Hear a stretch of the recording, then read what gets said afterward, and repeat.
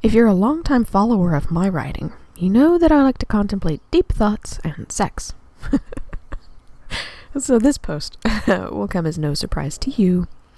I was thinking about how some people are really into roleplay and some people are really super not interested at all, and what that means for humanity in general, as well as what that says about human relationships.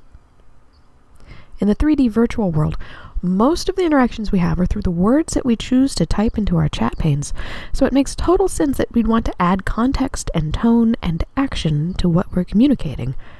Imaginative roleplay has a big part to play in online interactions and can really help create stronger relationships. It really is possible to build intimacy through roleplay. So what do I mean when I talk about building intimacy through roleplay? Intimacy is the feeling of being emotionally close to another person. We build intimacy in our relationships in a lot of different ways.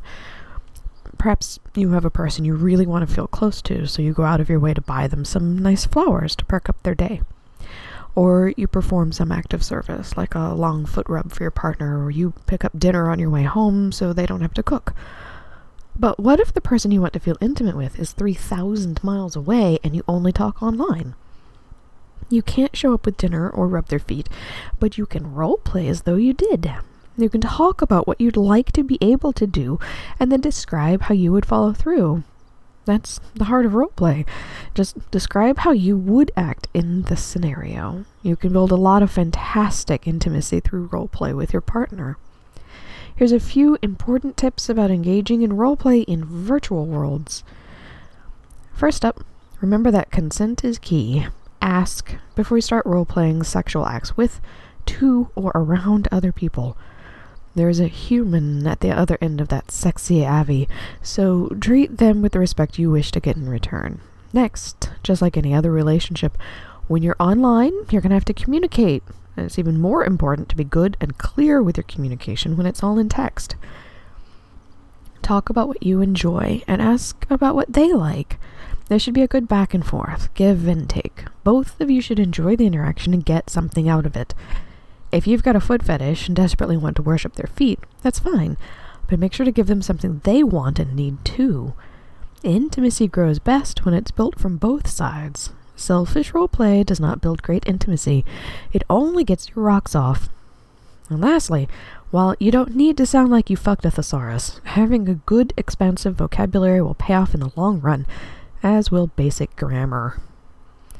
Imaginative roleplay has lots of benefits for you, whether you play online or in real life.